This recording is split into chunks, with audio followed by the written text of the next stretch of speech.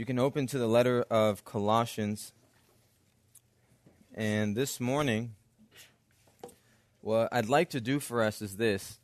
We've actually made our way through the whole letter at this point. And so this morning what I'd like to do is take a step back and look at this letter for what it means for us today.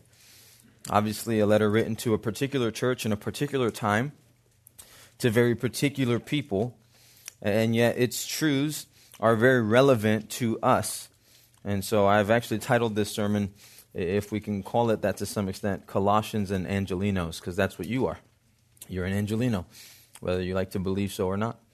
Unless you're visiting us from Riverside, then you're not that. But this sermon will still apply to you.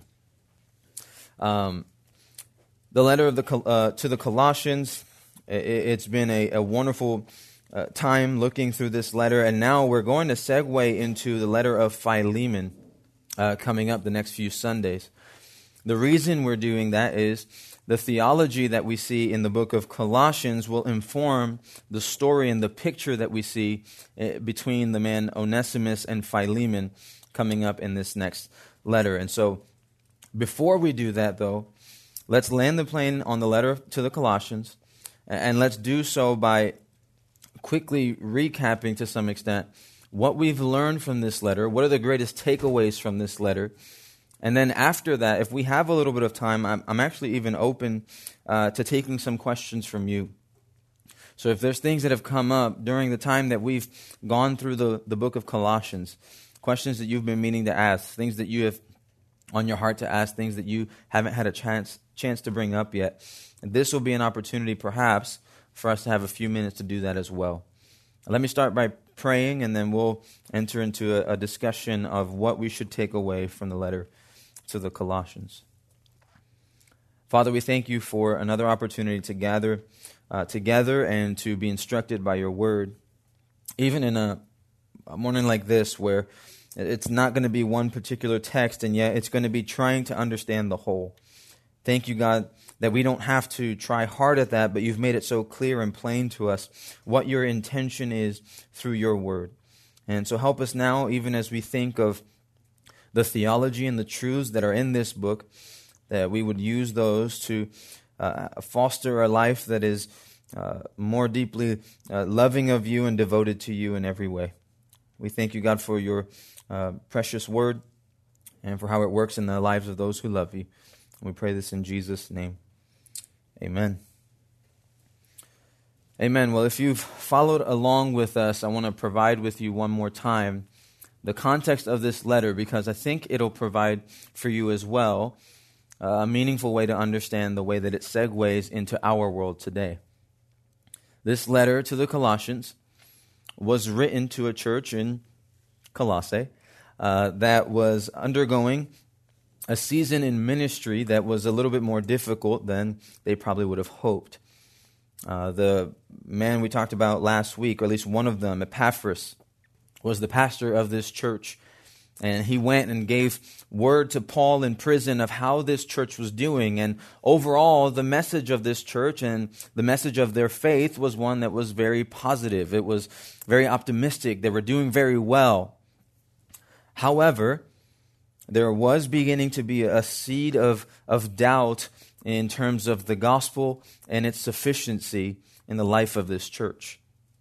People were beginning to step into the church and beginning to declare different things and different ideologies and different even understandings of who Jesus was.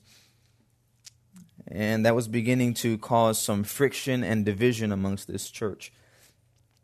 And so Paul's intention in writing this letter, it isn't to rebuke the Colossians, for those things are common. The reality that people will step into our world and will step into our context and try to tell us that Jesus is something or someone other than what we know him to be, that's not new. So Paul isn't writing to rebuke them. Paul is writing to encourage them. Paul is writing to strengthen them. We know that's true. First, Colossians 1, verse 11. May you be strengthened with all power according to his glorious might for all endurance and patience with joy. This in many ways is the synopsis of his letter. He wants them to be strengthened. He wants them to be encouraged. And Paul sees that the only way to do that is to bolster their knowledge and confidence in who Christ is. You'll notice Paul doesn't take a lot of time in this letter to think about what opposing arguments are coming into the church.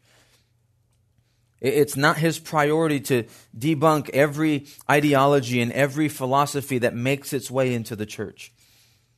Instead, Paul's way of dealing with the issues in Colossae is to make sure that they understand a true and right knowledge of who Christ is. That if they're going to get it right and if they're going to be able to withstand some of the things that are placing assault on their view of Christ, the only way to counter that is by making sure Christ is all the more known. Those who know Christ in full will live for him. Those who truly understand who Christ is can truly walk in him. And so Paul's letter is very simple. Paul's letter is one that makes sure we understand if we know Christ rightly, then and only then can we live for him. And if we're going to defend the faith, and if we're going to stand the test of time, and if we're going to be able to give an answer to the arguments that come in against the things we believe, it's going to be no other way but knowing more of Christ, trusting in who he is, and living in a way that would honor him. We're invited to live in the present in light of a new creation that Christ is doing through his person and work. When we know Christ as he is, our lives are never the same. That's Paul's message to the Colossians. And you ask, well, our times are very different.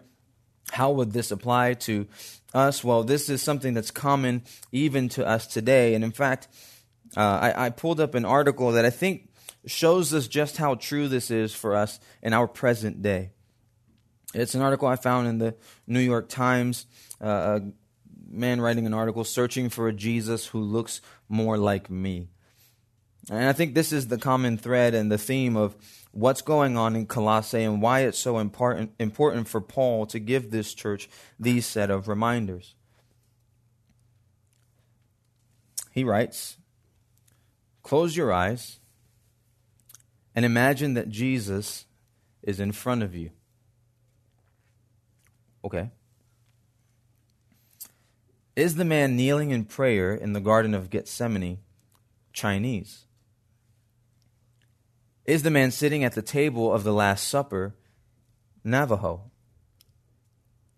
Is the man dragging his cross toward Golgotha Nigerian? Or is the crucified figure a woman? Now, this might come as a little bit of a shock and plenty weird to you, but if you continue to read this article, you'll come to a place where he says something that I think points at the very foundation of what's going on in Colossae and why it matters to us. This article was written right before Easter, and he says this: as Easter approached this year, I felt the urge to go on a pilgrimage in search of a more authentic rendering of Christ. One's reflective of race, but also of gender and sexual orientation. This is his great mission in the world. Do you understand what it is? The mission that this man has gone on, and it's the mission that men in the church in Colossae and people in our world continue to do, is to find a Jesus that would fit them. His mission was to find a Jesus that would fit him, and to search the world to see how people would find a Jesus that also was suitable to them. And so he goes on to say, and I'm not going to read the entire article because it's mostly nonsense, but Jesus ends up being whatever you make him to be. If you want a white Jesus, you can have him. If you want a black Jesus, you can have him. If you even want Jesus to be a woman, you can call her Krista and you can put her up in your Catholic church. It's literally happened. Jesus can be whatever you make him out to be. That's the world that Colossae lived in. But friends, this article from 2020 very much is the world that we live in today. Jesus has become something. He's become a symbol that we can make become whatever it is that we choose. Jesus is a defender and an ardent fighter for love in every form. Jesus is someone who fights for you to live whatever kind of life is pleasing to you. And if you do that, don't worry, because Jesus accepts that. Jesus is fine with every other faith. It's not an issue to him that you believe in Buddhism or that you believe in Hinduism, or if you even give yourself over to Islam, or even if you remain in Judaism. None of that really matters to Jesus, because Jesus is so accepting of you. If you want a tolerant Jesus, you can have him. If you want a non-confrontational Jesus, you can have him.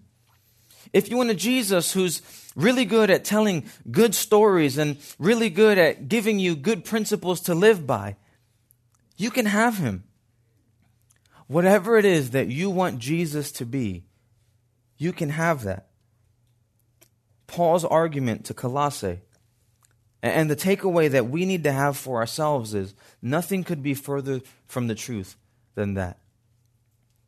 Jesus is not someone that we get to choose what's true about him and what isn't. He's not someone that we get to decipher what it is that we like about him and what it is that we don't like about him.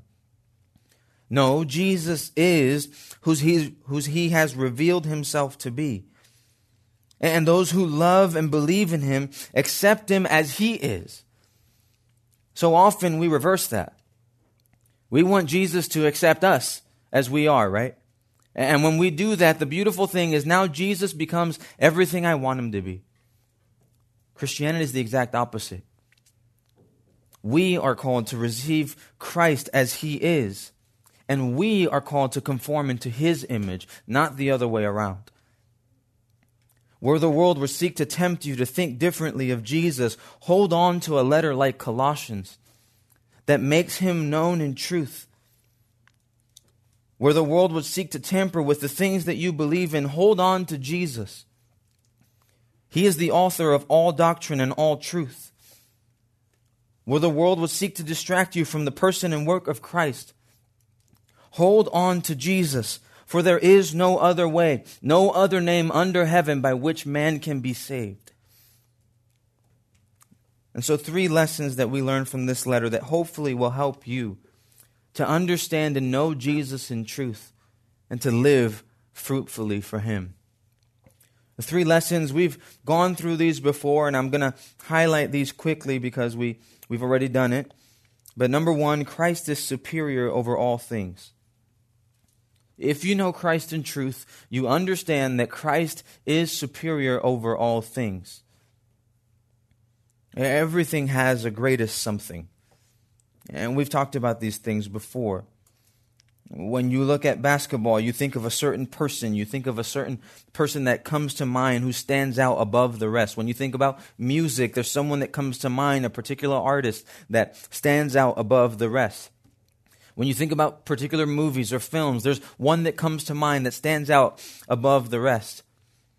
The message of Colossians, it begins with this. If this church is going to withstand the pressures to change their thinking of who Jesus is, it must begin with them orienting their minds on him as being superior over all things.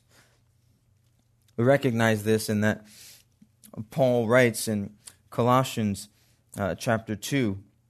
This is to the saints and brothers who are in Christ, who are in the Messiah. In verse 3, we always thank God, the Father of our Lord Jesus Christ. That word Lord, it denotes that Jesus is set apart from everything else because he is over everything else. Jesus is unlike us because he is above us. He isn't simply a friend, he is our friend who's also our master. He isn't simply someone who's a good example, he is perfect.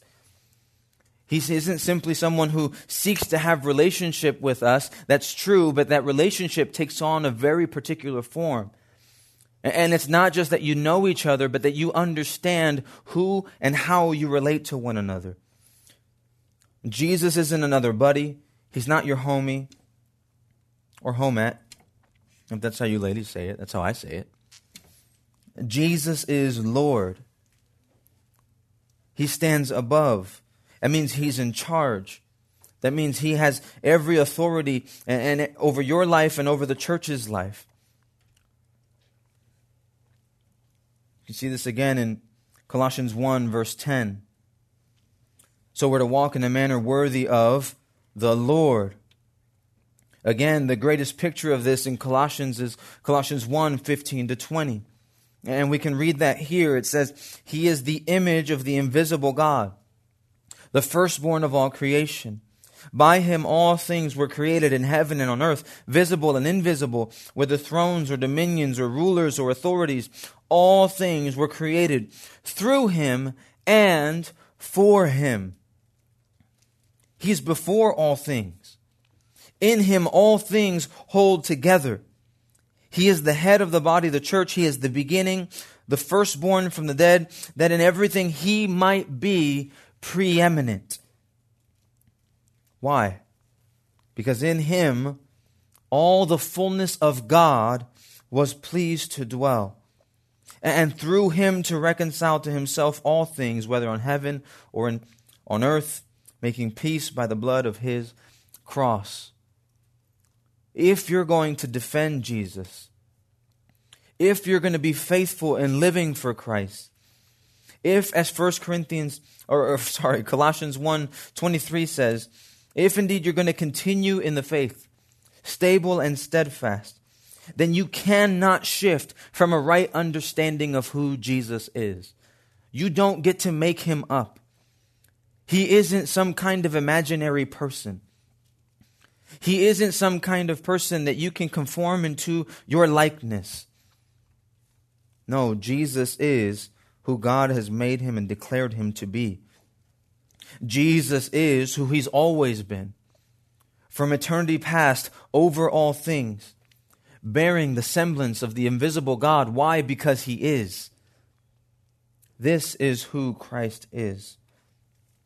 He is Lord, and He is superior over all things. Secondly, not only is Christ superior over all things, second, Christ is sufficient in all things. Christ is sufficient in all things. And you might ask, what kinds of things is He sufficient in? Well, that's a great question, so let's answer it. I came up with the question. Colossians 1:9. And so since the day we heard, we've not ceased to pray for you, asking that you may be filled with the knowledge of His will in all spiritual wisdom and understanding.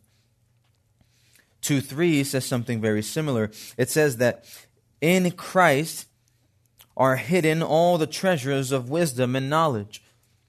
So what does that mean for us? Christ is sufficient as it comes to knowledge and wisdom.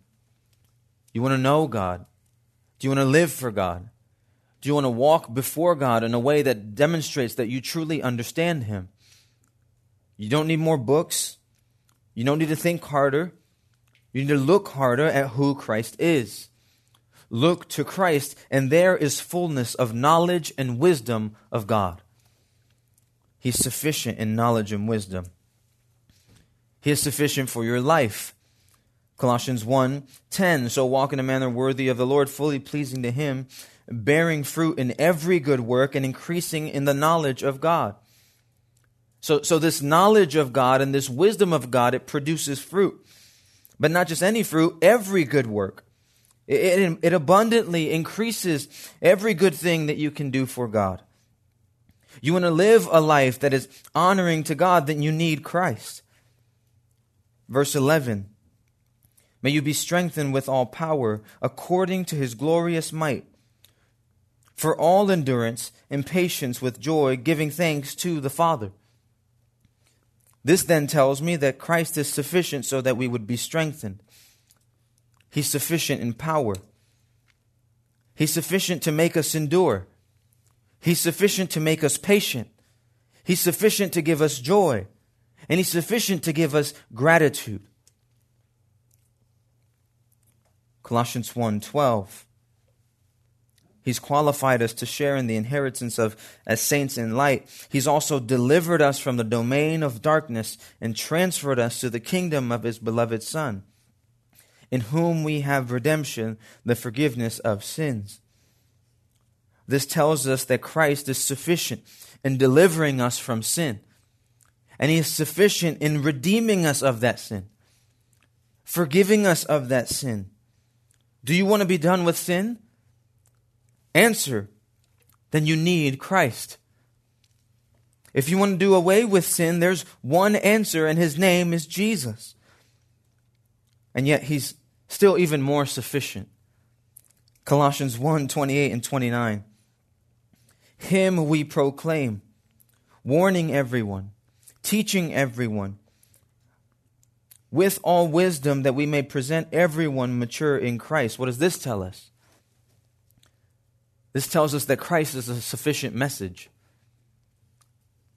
When we go and declare the truth of the gospel unto a broken and needing world of love and hope, what do we tell them? Do we tell them simply that they're wrong? Do we tell them simply that they don't know what they're talking about?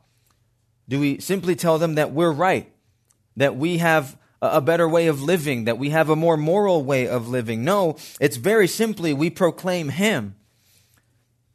The greatest apologetic answer that you could ever have in your tongue is Jesus. He's sufficient. He's sufficient to save. He's sufficient to warn. He's sufficient to teach. He's sufficient for maturity. The reason that we proclaim Christ and we warn everyone and teach everyone with all wisdom, why is it? That we present everyone mature in Christ. You want to grow up in the faith. You want to do better. You want to walk in God's ways. Then you need Christ. 129, for this I toil, struggling with all His energy that He powerfully works within me. Not only is He sufficient to call you out of darkness and to bring you into light, not only is He sufficient to be worthy of being followed, but He's also sufficient to make that happen in your life. The same one who calls you to do good works, the same one who expects that from you, He also enables and empowers you to do that. Colossians 1:29. He's sufficient. Colossians 2:2. Paul writes to this church that their hearts may be encouraged, that they would be knit together in love, and that they would reach all the riches of full assurance and understanding in the knowledge of God's mystery, which is Christ. Have you ever doubted the reality that you believe? Have you ever had questions about your faith in Jesus? Have you ever thought, man, if I was truly a Christian, I wouldn't think this way. I wouldn't say these things. I wouldn't do these things. Thanks, Tim. If that's you and you've had those doubts in your life and you had those moments in which you thought, man, I might not actually believe because I don't think that I can truly say that based upon who I am and what I do. Paul writes to you and says, that's completely fine. Your salvation was never meant to depend upon you because He is sufficient. Do you want assurance about your faith? Do you want to know that you are saved? Then you need to know Christ. He is sufficient. He's done enough. He's obeyed enough. He sacrificed enough. All in all, the message of Colossians is Jesus is enough. All these things culminate. Colossians 2, verses 20 to 23. If with Christ you died to the elemental spirits of the world, why as if you were still alive in the world? Jump to verse 23. These have indeed an appearance of wisdom in promoting self-made religion and asceticism, severity to the body, but they're of no value in stopping the indulgence of the flesh. Chapter 3, if then you've been raised with Christ, seek the things that are above, where Christ is, seated at the right hand of God. And set your minds on things above, not on things on earth. For you have died, and your life is hidden with Christ in God. Christ is sufficient. And so you don't live by any other standard, and you don't live for any other purpose but to declare to the world that you need him, and so do they. Why? Because he is sufficient. The pastor John Stott, he says it this way: the very first step to becoming a follower of Jesus Christ is the humble admission that we need him. Nothing keeps us out of the kingdom of God more surely than our pride and self-sufficiency. Paul writes to this church so that they would hope in no one else, most assuredly so that they would not hope in themselves, that they wouldn't give in to other views about who Jesus is, that they wouldn't make up a Jesus that does not exist and never has existed. Why? Because the Jesus we have is the only Jesus we need. Jesus as God has shown him. Jesus has always existed in eternity past. Jesus as came and lived and died for you and rose again and lives forevermore. That's the Jesus you need. You don't need a more gracious Jesus. You don't need a more loving Jesus. You don't need a more confrontational Jesus. You have everything you need in this Jesus. He's sufficient.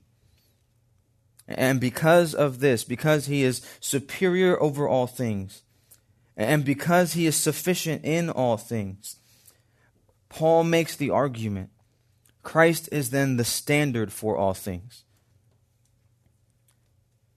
Christ is the standard for all things.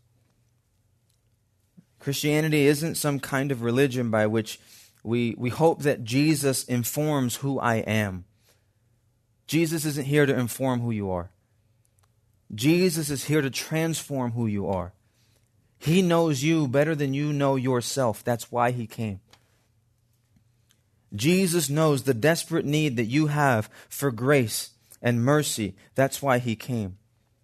And when you believe in that and you know that, when you hold on to that with confidence that Jesus is both superior over all things, and he's also sufficient in all things, then you look to live for him in a way that demonstrates that that same Jesus is Lord of your life and sufficient in your life.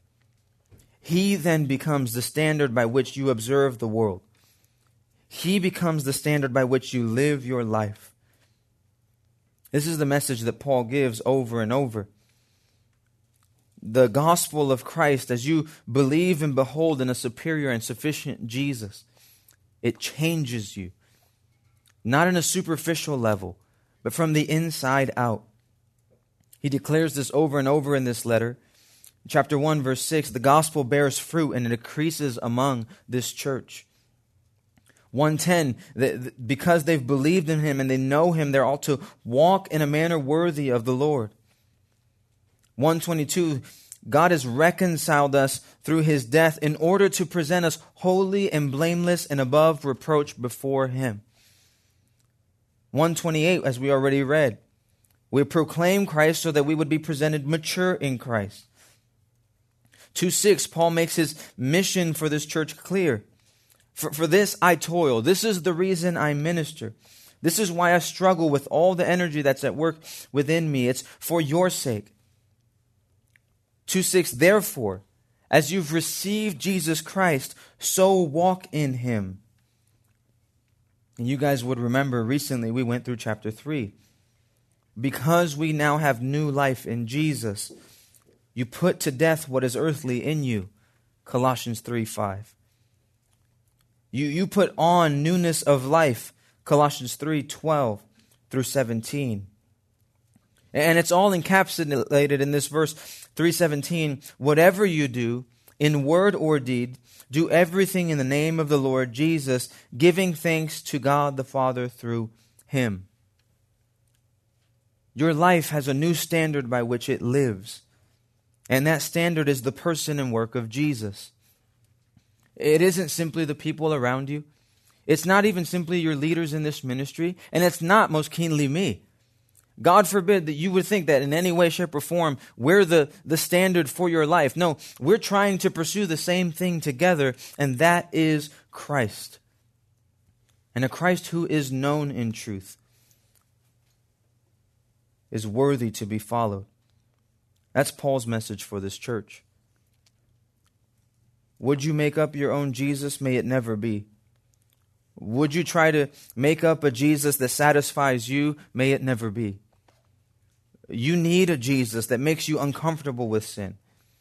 You need a Jesus that teaches you about truth and reality, things as they are because they've been made that way by God. You need a Jesus who doesn't just tell you, try harder and do better, but a Jesus who transforms you to be more like himself. And that's the message that Colossians gives us. Christ is superior over all things. Christ is sufficient in all things. And Christ surely is the standard for all things. And when you understand that, not only do you set yourself up to live a life and to be someone who demonstrates and truly can show others that they love Christ, but you also set yourself up to be the kind of person who can go into the world and who can truly declare Christ unto a generation and a people who desperately need him. This is the message of Colossians. It's that Christ came to transform sinners. And Christ known in truth is followed from the heart. When you behold Jesus not as you want him, but as he is, then and only then can you live for him. That's the message of Colossians. At this time, here's what I'd like to do. We still have a few minutes, so I would love to take a few questions if you have them. This is, whenever you preach a book, there are things that either can go unsaid or things that can go unspoken. You've had questions or you have thoughts. I'd love to answer anything you might be thinking of with relation to this book. So this isn't a time to ask about my favorite pizza topping. That would be after. It's an opportunity to ask, hey, in this letter, there's something I haven't understood. There's something I'd like to know more about. And I'd like to take an opportunity to answer any questions that you guys may have. We'll do that for a few minutes, and then I'll close our time in prayer, okay? So, questions. Joe Ng is ready to run you a mic if you have a question. If you don't have questions, I will start preaching Deuteronomy. Just kidding. There's a question over here. How do you encourage someone that knows the truth and is in a solid church, but they feel alone because of past stuff? Past stuff in their life? Yeah, just with like their home, maybe not having the best relationships with their family, and then just kind of feeling alone in their friend group. Okay. Good question.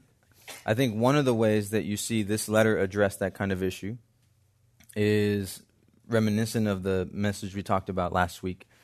If there's someone akin to loneliness, it would be someone like the guy who wrote this, and that was Paul. A lot of times that being out of his own control, but he writes this from a position of understanding exactly that. But one of the things Paul does is he doesn't allow his past to inform present joy.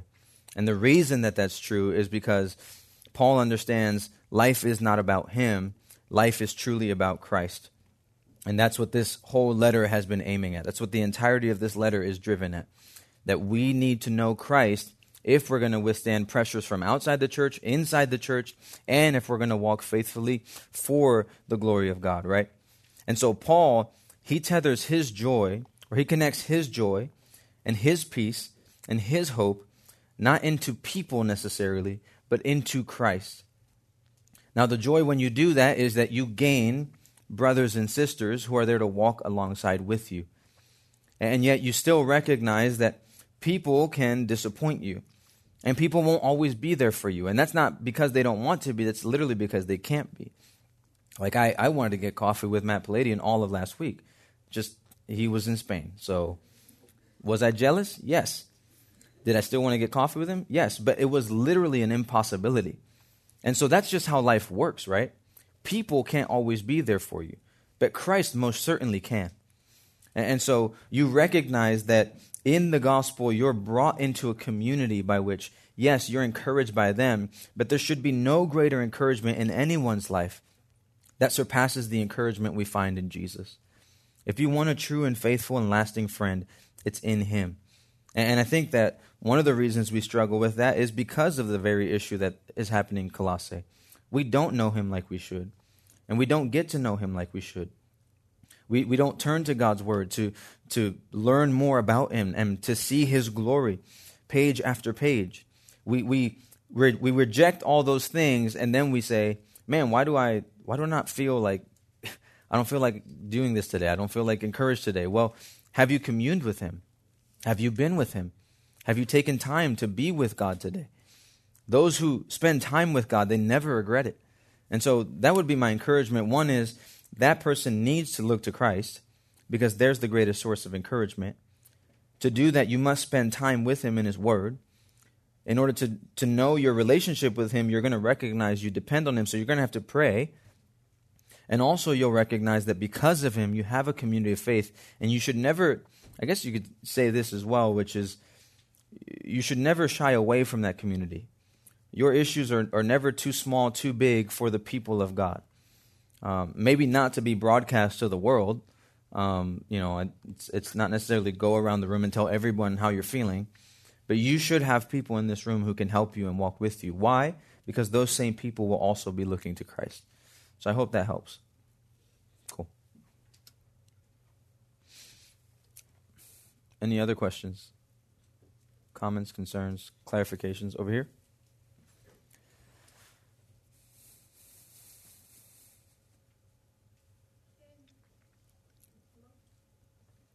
Hello. Can you just go over Colossians 20 or 2, verse 20 to 23? Yeah. Make it more applicable to a modern, like today's high school. Okay, so Colossians 2:20 to 23. If with Christ you died to the elemental spirits of the world, why, as if you were still alive in the world, do you submit to regulations? Do not handle, do not touch, do not taste, referring to things that all perish as they are used, according to human precepts and teachings. These have indeed an appearance of wisdom in promoting self-made religion and asceticism and severity to the body, but they are of no value in stopping the indulgence of the flesh. So Paul was dealing with primarily two different kinds of issues in Colossae. One is with respect to philosophy. So there's people coming in and they have different ideas than what the church had. Different ideas even about who Christ is. And this is part of why Paul is having to make this argument. People are saying Jesus was just a good guy. He taught really noble things. He seemed like he knew a lot about God, but he wasn't God. Well, on one end, we have to confront that head on because that's not true. Jesus is God. On the other side of things, you have people coming in and saying, we love Jesus. Jesus is awesome. No problem with Jesus. I'd recommend Jesus 10 out of 10. Here's the only thing. He's not enough. Right? So Jesus is great. Only problem is we need to do more. God has sent Jesus to teach us some really good things, but you know what else you need to do? You still need to stay away from eating pork. Like, that's not good for you, which all of you have gone away from that because you all eat bacon, except Caden. And so you get it because you eat bacon, but they were being told, no, those things that we used to do to honor God, we need to keep doing those things. We can't stop doing things that would honor God, even though Christ has already made it plain those things don't matter anymore. And that's what the previous verses were saying, right? Let no one, this is verse 16, let no one pass judgment on you in questions of food and drink or with regard to festival, a new moon or Sabbath. These are shadows of the things to come. The substance belongs to Christ. If you want to know God in full, everything you need is in Jesus. And to try to add to that is to tamper with the pure message of the gospel. When you tell someone, for example, maybe making it more applicable to you, if you were to go tell someone, this is how you get to heaven, this is how you are made right with God, you need to believe in Jesus, yes. but you need to read your Bible 30 minutes a day. And you can only listen to Sovereign Grace. And you can only listen to the Gettys, because they're good too, Grammy nominated. And you must come to my church, and you're doing too much. You're doing way more than Christ did. The thief on the cross, he didn't have a chance to get an LSB Bible, so I wouldn't hold someone to that standard, right? Now, you have breath in your lungs, and so do I, so something is expected of me. However, you come to recognize each of us are in such a different place. The issue is not how much you read your Bible, how much you retain it, right? The issue is why you want to do those things, not necessarily how or in what method you do them. And so there are things that are going to be common to us, like reading the scriptures, like praying, like singing, like fellowshipping. And yet there isn't some kind of, we need to be so careful that we don't go so far into that deep end that what we do is we hold people to standards of our righteousness and not Jesus' righteousness, right? And so that's kind of really the message that's being declared. There are people that come into the church and say, hey, wait, we need to do all this stuff. Or even, hey, what are you doing? You can't listen to Elvis anymore. It's like, well, okay, but Tim said I could. And so I just go, what am I supposed to do? But this guy says I shouldn't. This guy says I should. It's not their call. That's Jesus' call. And you walk by faith, right? And so this is truly, it's giving you a depiction of what the Christian life looks like, one in which so often we meddle in each other's business rather than help one another, rather than encourage one another. Are there people in the room that are a little bit more legalistic? Absolutely. Are there people in this room who are a little bit more liberty? Absolutely. And the reason that is so that we can help one another, not to draw people to live by my standard and me to live by your standard, right? And so you recognize very quickly the minute that we do that, we go against the gospel of grace. I didn't deserve it, even though I was a religious person. You didn't deserve it, even though you were a reckless person. So what we've been granted is free. And how it changes us is unique to all of us in different places. And what we need to do is praise God for how God's at work in our lives and not hold each other to standards that are different and set apart and against even what the gospel is doing. Does that help? Good.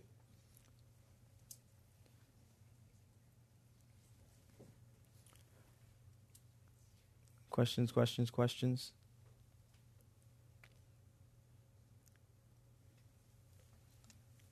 No? I like that. Here's one thing I'll say as well.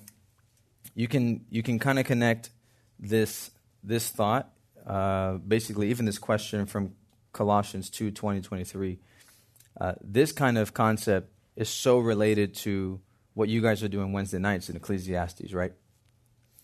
It's a reminder that if you are understanding where you're headed in that book, and if you've been a part of that study so far, hopefully you're going to notice Ecclesiastes is not a book about necessarily all the things that are right or wrong in the world.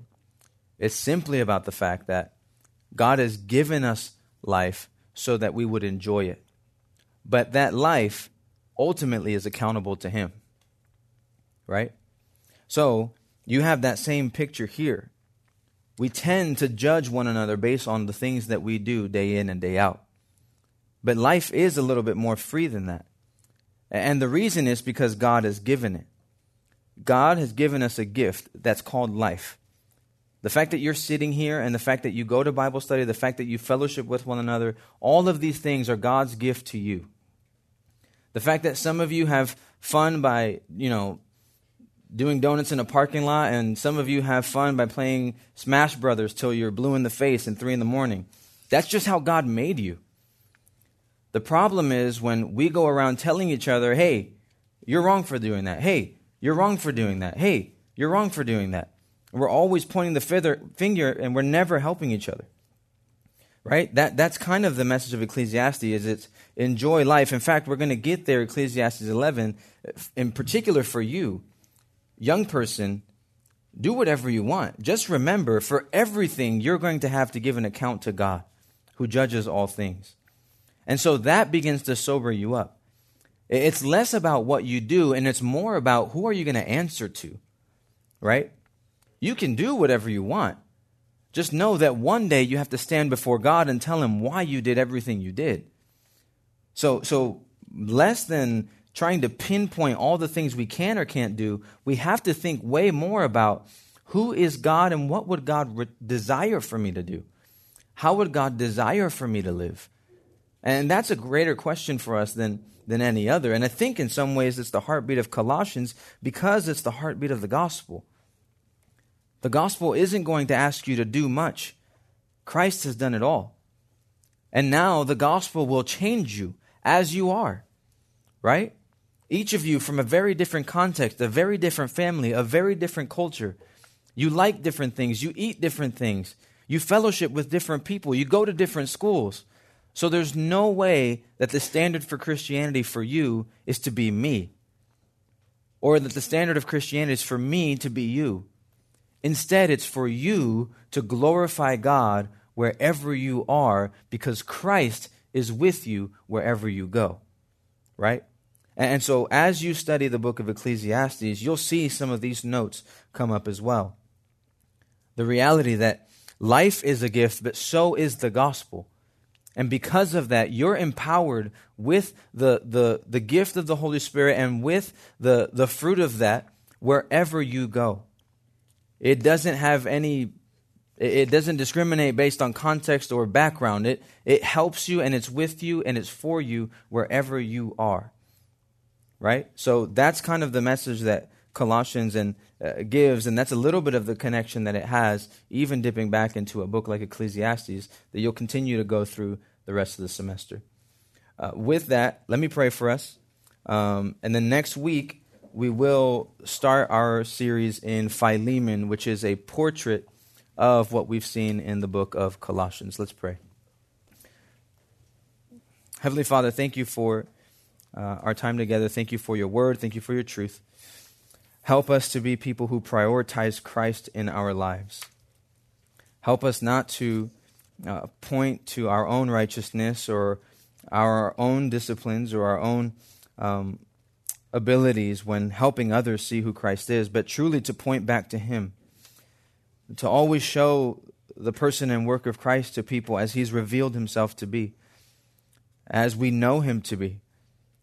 The sinless one who gave himself for sinners so that we would be right with God. The one who died an atoning death and who rose again and who lives forevermore. One who will be worshipped and praised for all eternity because he truly is Lord. One who is sufficient for our sorrows, our pains, our struggles, and our sins. One who is sufficient in all things to redeem us and to sanctify us. And one who is worthy to be followed. One who has made himself the standard because he is God and very God.